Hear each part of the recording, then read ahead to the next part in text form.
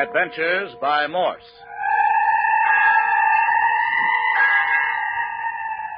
Carlton E. Morse presents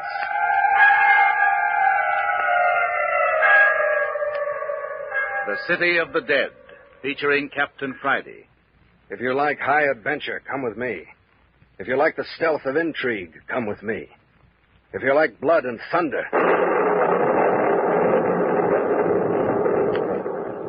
come with me.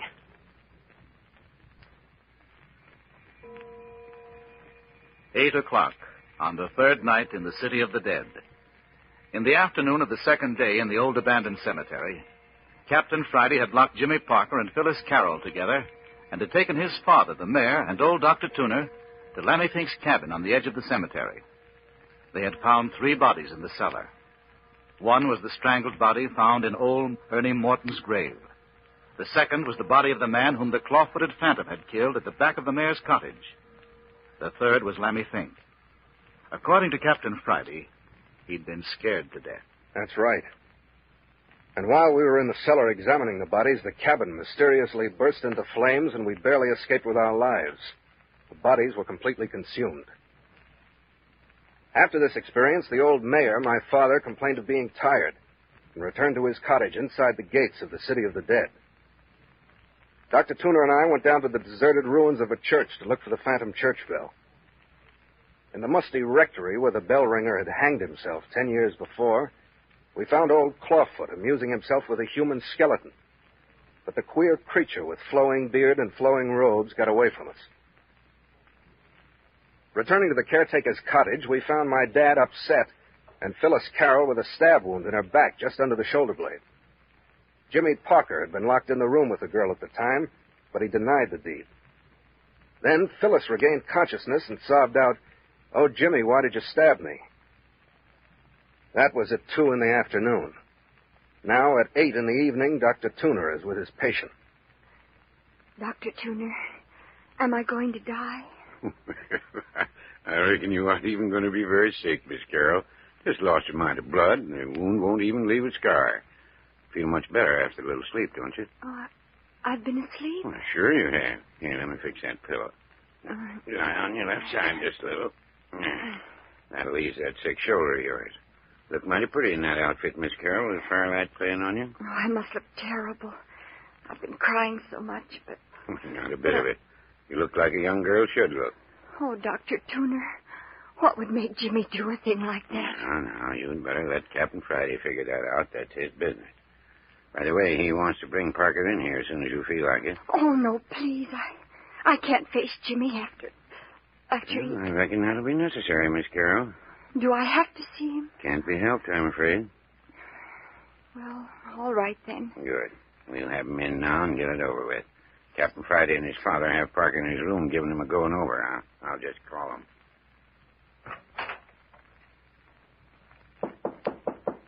Hi there, Captain. That's you, Doctor? Miss Carroll's ready to see you next door. Good.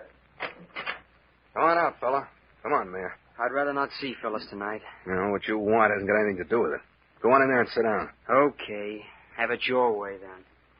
No. I want you facing the girl. Sit in that straight chair. Yeah, if I'd have known he's going to be all this rumpus, I'd have said take him to the city and lock him up from the first. Never mind, Mayor. We'll get things straightened out for you in the City of the Dead. I know the reason why. Aren't you ashamed of yourself, Parker? No, I'm not. I suppose you only regret that you didn't kill Miss Carroll outright, huh? Oh, Jimmy. You look here. I didn't stab Phyllis. How many times do I have to tell you? Miss Carroll says you did. Well, I didn't. You said he did, didn't you, Miss Carroll? Yes.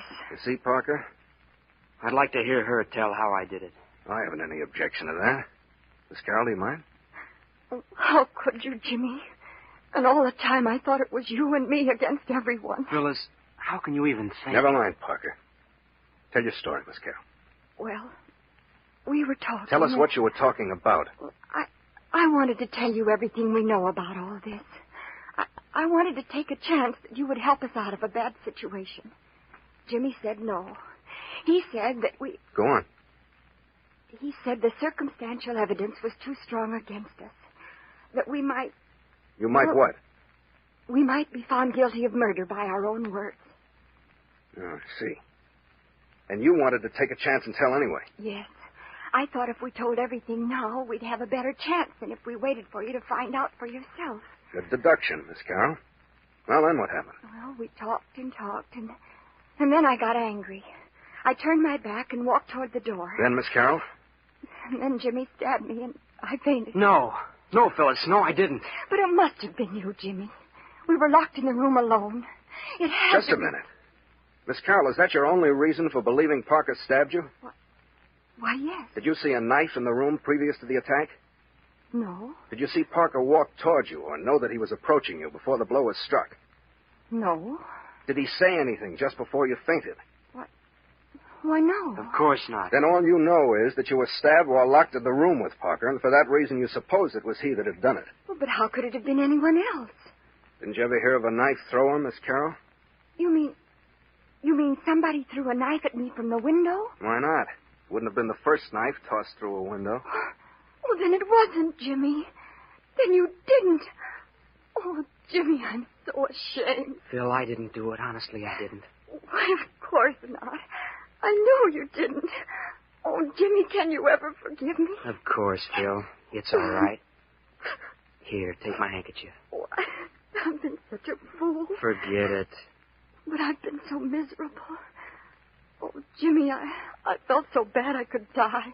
It made me sick, Phil, when I found out you thought I'd done it.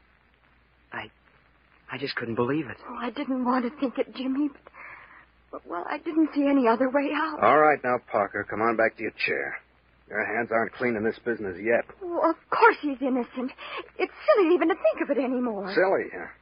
Well, then listen to what the mayor has to say on the subject. Go ahead, Dad.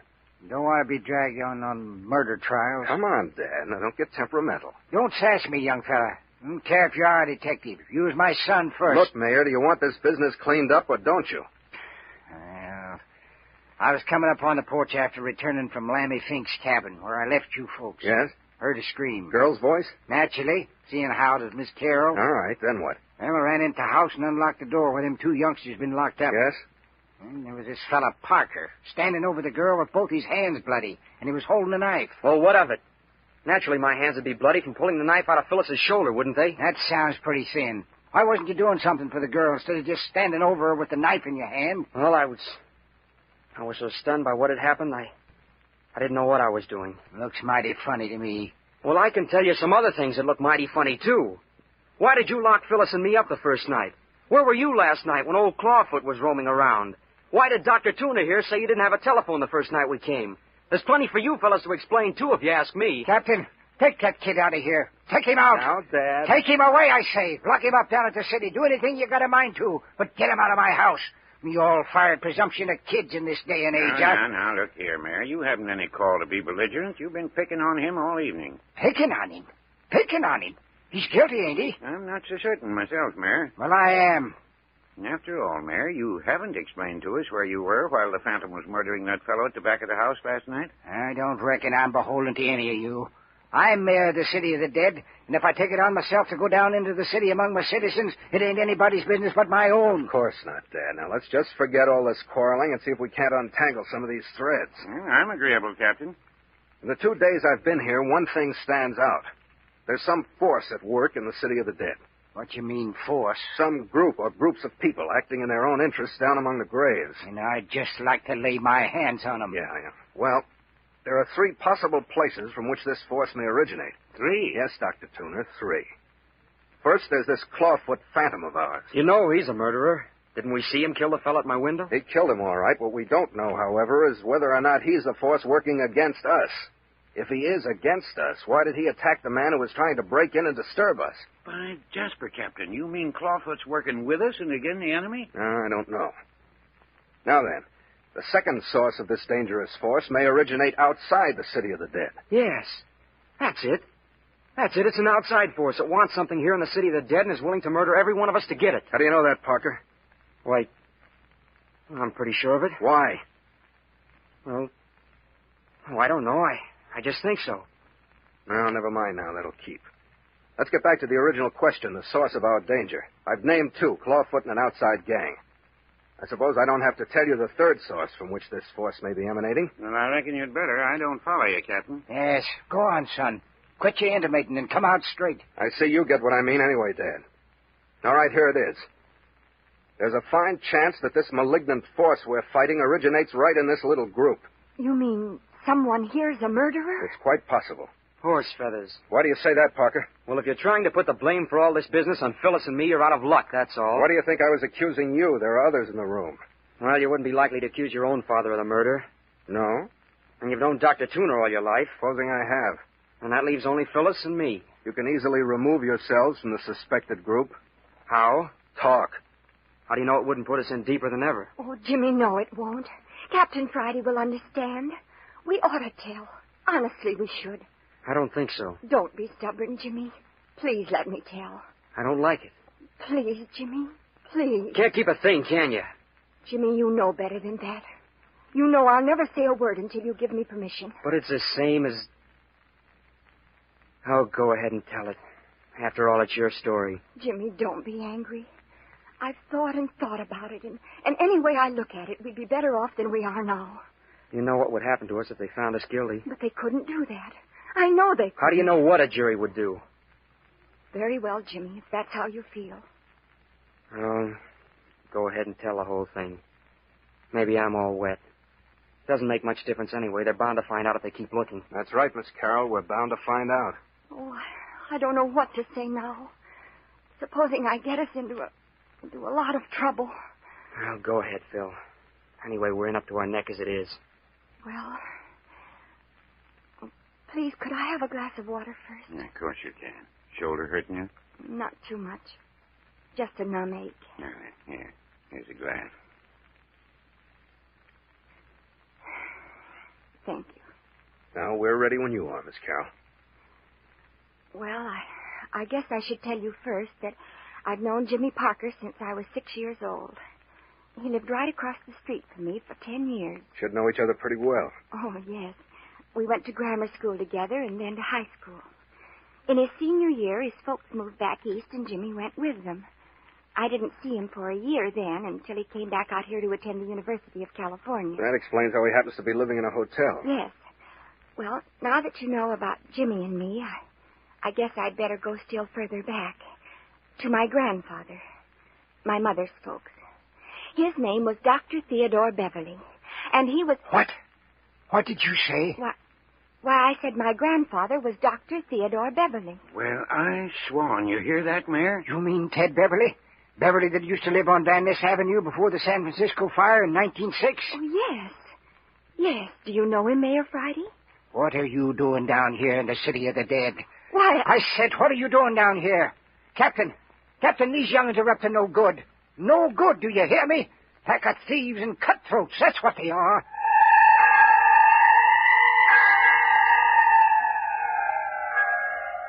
If you just hold your horses, Mayor, you'd hear the reason why Phyllis and Jimmy are down here.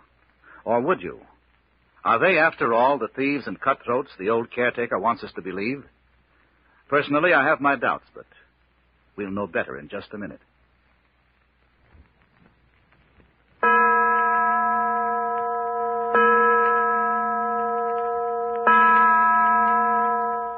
Hold on, Dad. Give Miss Carroll a chance. I don't like it. I don't want her down here. I don't want her nor nobody else. Never mind that, Mayor. Now, go ahead, Miss Carroll. well, before the 1906 fire and earthquake, my grandfather was a very wealthy man. He had a beautiful home on Van Ness Avenue with lawns and shrubbery and servants and, just everything, I guess. You're right there, Miss Carroll. I've seen your grandfather's place, and it did have everything. All this part is just hearsay to me, you know. It was all over before I was born. Well, anyway, I learned just lately that Grandfather Beverly had a yen for collecting black pearls. Yeah, listen to that, Doc. You hear what she says? Black pearls. Yeah, I reckon I heard all right, Mary. Yes, black pearls. Before the fire, he had one of the finest collections in the world. It was worth about $500,000. It's a lot of money, Miss Carroll. It wasn't for my grandfather, Captain Friday. He was very wealthy. Anyway, the fire came and destroyed his business and wiped out his home and left him just a little bit out of his mind. He never quite recovered from the shock. What happened to him? Oh, he lived for a long time after that. I remember him when I was a very small child. He was austere and gruff, and he walked with a kind of stoop. He always acted as though he had something awfully important on his mind. Yep, I remember that characteristic. Used to have the habit of staring right through folks. Give a person the creep. Yes, well, what finally became of him? He was drowned. At least he disappeared, and about a week later a body was taken from the waterfront, and the police identified it as my grandfather. But Mother was never sure. Wasn't sure, huh? No. She kept looking for him for 2 years. But it was no use. The body was finally buried out here in the city of the dead, and things settled down to normal again. Your grandfather left you and your mother quite wealthy, I take it. Oh, no. Hardly anything. Only a little insurance. Well, what became of his business, all his money? I don't know very much about it. I was too little to understand while he was alive, and everyone's awfully vague about it now, but everything seemed to melt away without him to handle it. Well, that might easily happen to a man's business, Miss Carroll, but it couldn't happen to anything as substantial as $500,000 worth of pearls. What became of them? We never knew. Until quite recently. Then you know now? Well, Well, answer. What's the matter with your tongue, young woman? Look here, you don't have to talk to her like that. Mind your own business, Parker. Say, what's the matter with you anyway, Mayor? You act like you were sitting on a keg of dynamite. I reckon the mayor's just a mite interested in Miss Carroll's story, that's all. Got a mighty funny way of showing it. Now then, if everyone has had his say, we'll go on. Miss Carroll, you do know where the black pearls are now. Well, I know what became of them. Who told you? Why, no one told me. Then how did you find out? That the reason you're down here in the city of the dead? Yes, Miss Carroll. How did you find out about the black pearls at this late date? I had a birthday the 6th of last month. It was my 20th. Yes? On my birthday, I received a little package from Cartwright, Hobson, and Cartwright, the lawyers in the city, you know. And in the package was a letter from the firm saying that they were delivering a sealed package given them on the date of my birth by my grandfather. Yes? Were the pearls in the package, Miss Carroll? Why, no, Mayor Friday. It was much too small for that. It was just a big letter of instructions. Instructions for what? Telling where the black pearls actually were. Oh, I see. Oh, I was awfully excited. I called Jimmy at his hotel over in Berkeley and had him come over right away. Just how many persons did you let in on your secret? I didn't tell anyone but Jimmy. What about your mother? No, not even her. I wanted to keep it from her until I could be sure it was true. So Parker here was the only one you confided in? Yes. Well, what did your grandfather's letter say? It said that this letter was written to protect my future in case of my grandfather's death before I reached the age of 20. It said that my mother was his favorite relative, and that he'd always intended that the collection of black pearls should go to her first child. That's you? Yes. I was the only child born to my mother. How many children were there in your grandfather's family? 3. 2 boys and my mother. Are they living? Oh, Uncle Robert may be alive. He disappeared after Grandfather's death, and we haven't heard from him since. Uncle Franklin and his wife are both dead. Did they leave any children? Yes. 1 son. What's his name? Bert Arnold. Where is he now? Dead. What's that? I said he was dead. Murdered. It was his body you found strangled in old Morton's grave. Gosh, old hemlock, Mayor. And I can guess who did it. I'll do the talking, Dad. You mean the murdered man was this girl's cousin? The only known living relative that might dispute her ownership of the black pearls? That's what I said. No wonder you didn't want to tell. The 3 of you down here in the city of the dead alone at night.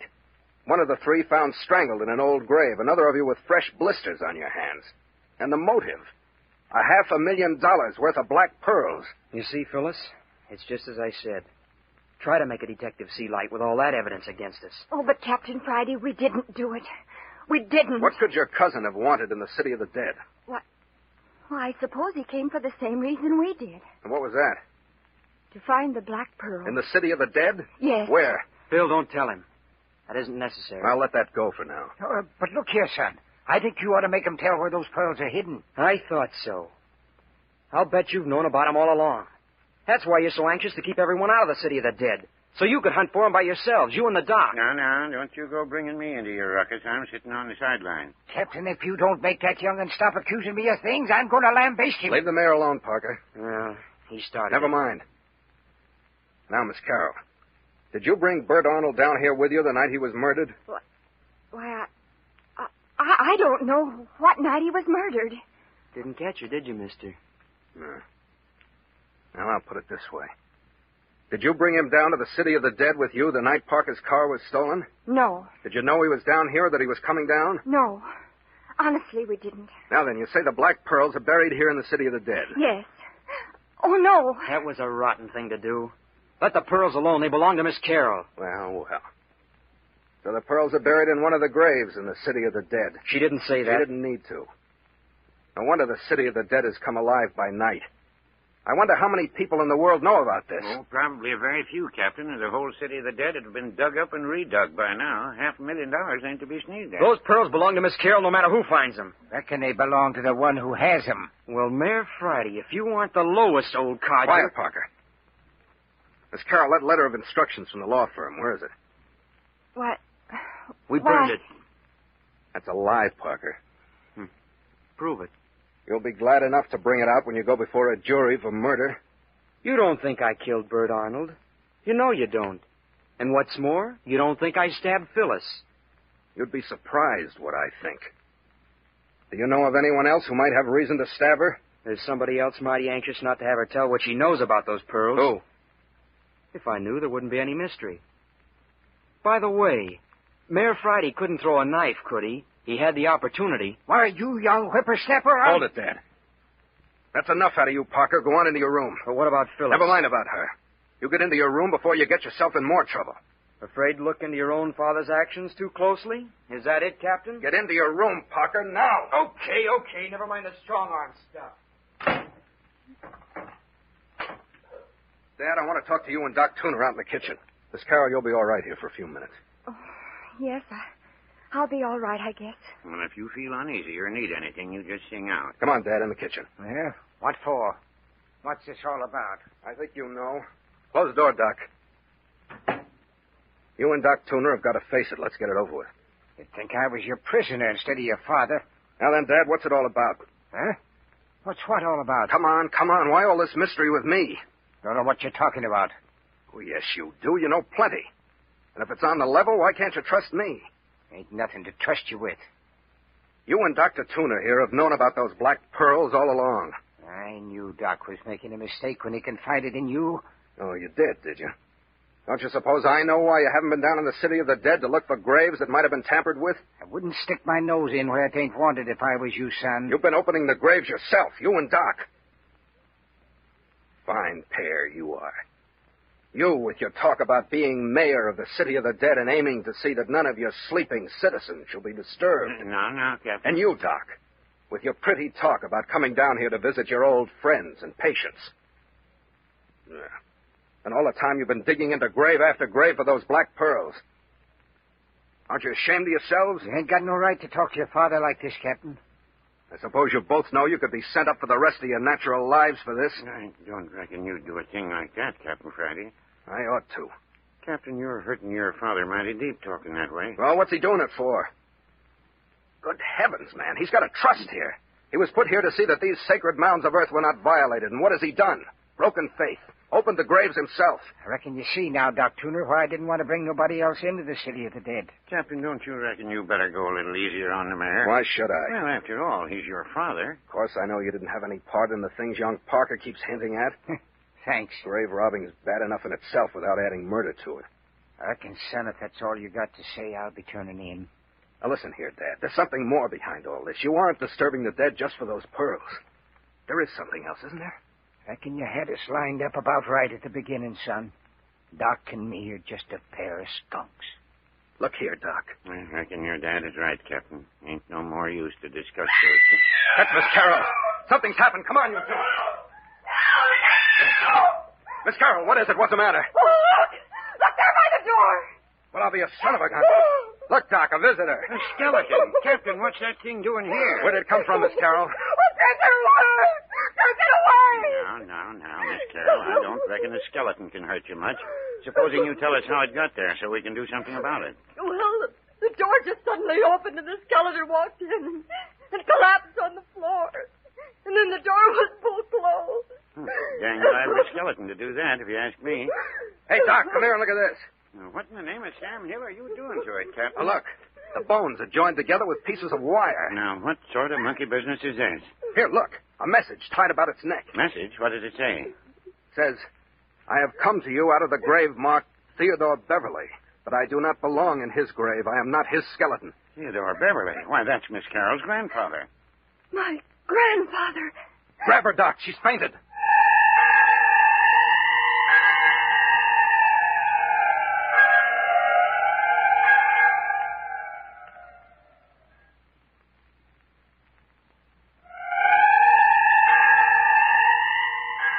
And now the very skeletons in the city of the dead are coming up out of their graves to identify themselves.